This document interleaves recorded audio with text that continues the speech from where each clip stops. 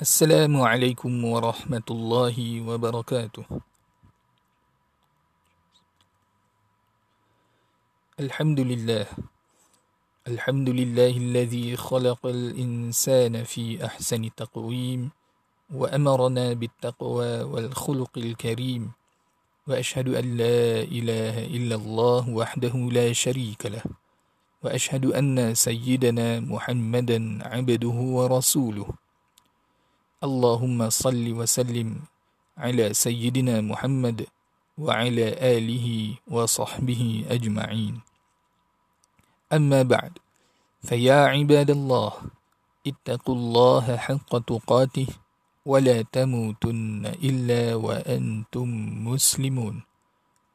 My dear listeners, brothers and sisters in Islam, let us observe taqwa towards Allah subhanahu wa ta'ala by performing all of His commands and abstaining from His prohibitions. May Allah subhanahu wa ta'ala grant us understanding of the religion. Ameen, Ya Rabbal Alameen. My dear listeners, we are now at the end of the blessed month of Rajab. This is the time when we remember and commemorate the miracle as well as the momentous incident Allah had granted to Prophet Muhammad sallallahu alaihi wasallam, known as Isra and Mi'raj. Isra and Mi'raj is among the great signs of divine decree, as well as an honor bestowed upon the Prophet sallallahu alaihi wasallam. It was meant to strengthen the Prophet sallallahu alaihi wasallam and give him glad tidings and hope to continue his da'wah. Observe the words of Allah subhanahu wa ta'ala in Surah Al-Isra, verse number 1. أعوذ بالله من الشيطان الرجيم.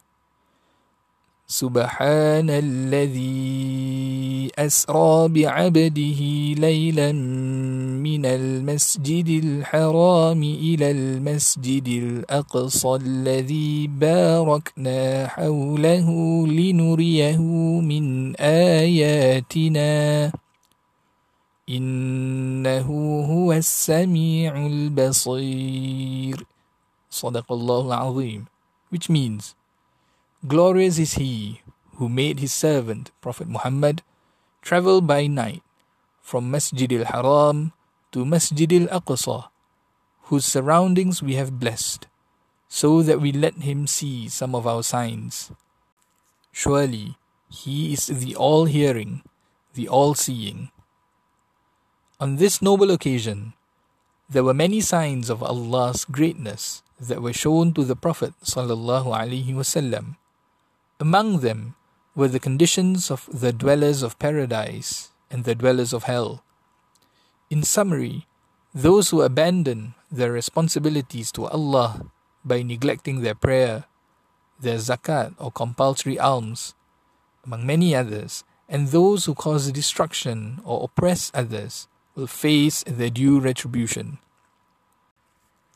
Religion always emphasizes on making concessions in accordance to the needs of individuals and the community. My dear brothers and sisters, from various teachings that we have studied in Islam, there is one that is truly important. It is related to religion and the reality of life, which are never separated from one another. Religion teaches us to observe our responsibilities towards Allah, towards ourselves, as well as towards the community as a whole. The Prophet ﷺ said, which means, there was a man who was walking on a path. He then saw a thorny branch hindering the path of people, so he removed that branch. So Allah rewarded his deed and placed him in His paradise. Hadith recorded by Imam Bukhari and Muslim. My dear brothers and sisters, observe the good news brought by the Prophet ﷺ for those who do good, even if it only consists of removing harm from befalling others. No matter how small our deed may be, it will be rewarded immensely by Allah, which includes the reward of paradise.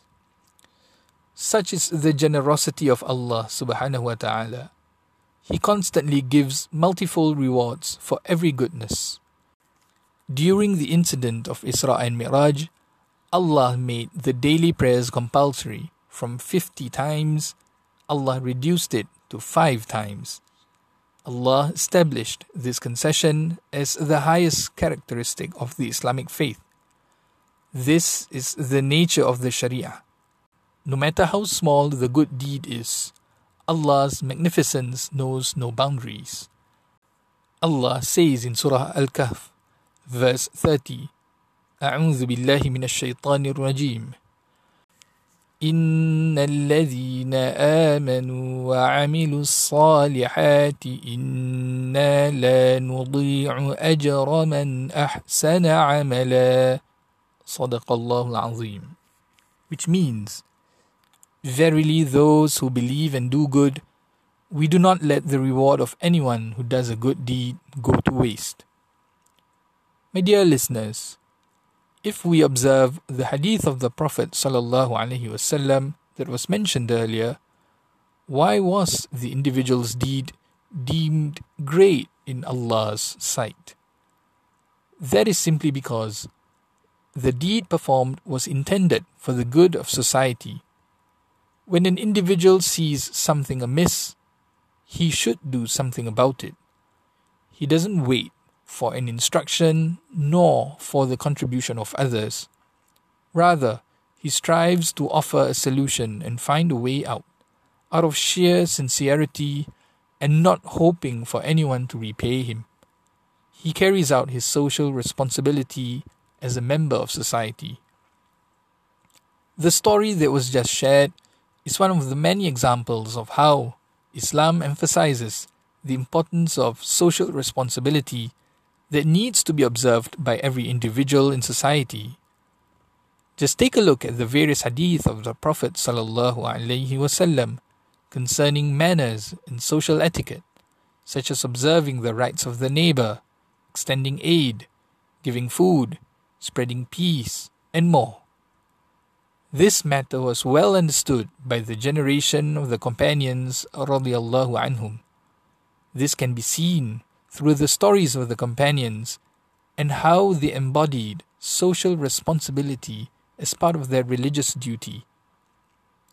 My dear listeners, although the situation is getting better today, we are still facing the threat of the pandemic. It has not ended, and we must continue making the necessary adjustments. With the COVID-19 vaccine in circulation, this is our opportunity to carry out our social responsibility.